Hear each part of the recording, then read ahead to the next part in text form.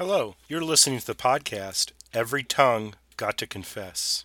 It's being brought to you by the Zora Festival 2017 and Rollins College.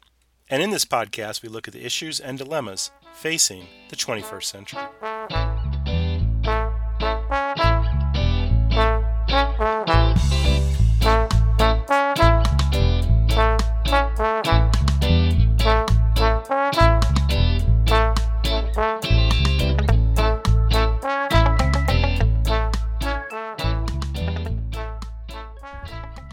I am Robert Casanello, an Associate Professor of History at the University of Central Florida, and I will be your host for this episode of Every Tongue Got to Confess.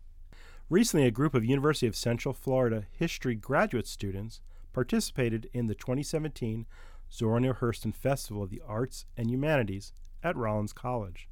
The event included presentations under the theme Communities Conference, Civic Conversations Concerning 21st Century American Life in Communities of Color. After the conference, graduate student Holly Baker discussed her research with fellow graduate student Brandon Nightingale. Baker's research topic, Zora Neale Hurston's song collecting efforts in Black communities in Florida during the Depression, focused on the work of Hurston with the Federal Writers Project between 1935 and 1940. Let's listen to their discussion.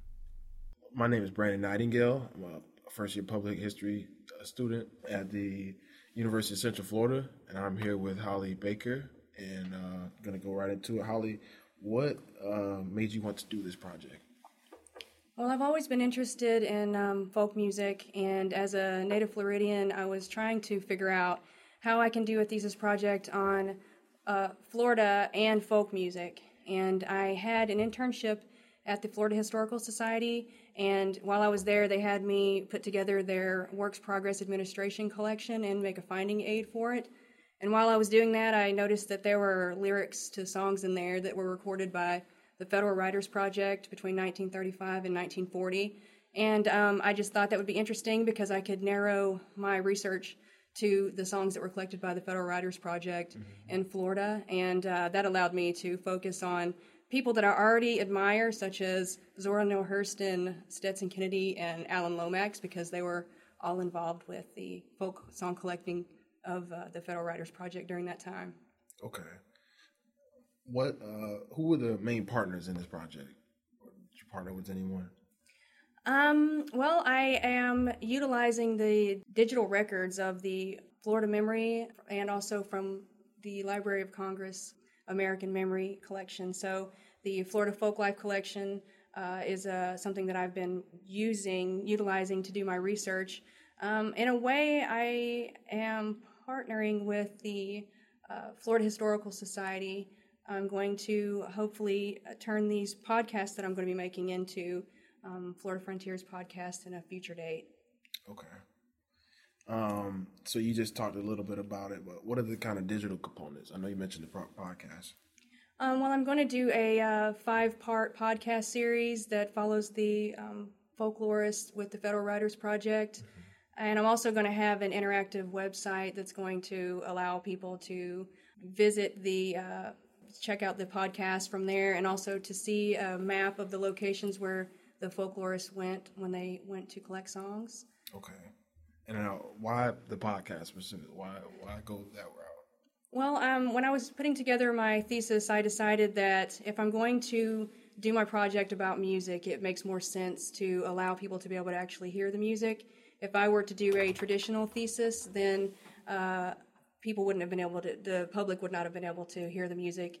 And as a public historian, I was trying to share my research with the public and to engage with them about the history that I was trying to bring out. Okay. So can you talk a little bit about your methodology?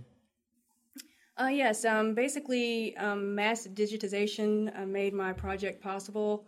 My methodology was just how can I put together this information that's available to the public on the internet? How can I utilize that to tell the story that I was trying to tell about the Federal Writers Project and the songs that were collected and the people that were in these communities?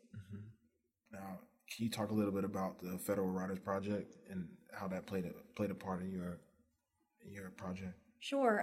The Federal Writers Project was a part of the Works Progress Administration. President Franklin D. Roosevelt, during the Depression, was trying to find a way to give jobs to out-of-work writers and artists and whatnot. And also, of course, there were arts projects. There were infrastructure projects as well, rebuilding projects. But I was intrigued by the fact that that there were arts projects and that there were folklorists and writers who were going into these communities. So between 1935 and 1940, the Federal Writers Project went throughout Florida and into communities and collected not only stories and legends and what have you, but also songs. And as someone who's interested in using music as a way to view history, I thought that was a way that I could give attention to the folklorists who worked for the Federal Writers Project, but also to give a voice to the communities that they spoke to. Okay. And what exactly did you learn from conducting all this research? Well, I learned that Florida has been a diverse state since the beginning, and during the 1930s it was no different. There were rich, diverse communities throughout Florida, and from Menorcans in St. Augustine to Cubans in Ybor City to African Americans in Eatonville and Belglade. There were just so many different wonderful communities who lived here and still live here, and I just wanted to bring attention to that. Florida's an interesting state, and there's a lot of diversity here, and I wanted everyone to see that and hear that as well. And now, is there anything else that you would like us to know about your project? It'll be ready within a couple of, semesters. I don't know. Okay. I'm still working on it. I'm just looking forward to putting together the podcast series so that people can go along the journey with the Federal Writers Project throughout Florida. Thank you, Holly. Thank you, Brandon. Thanks for listening to the Every Tongue Got to Confess podcast.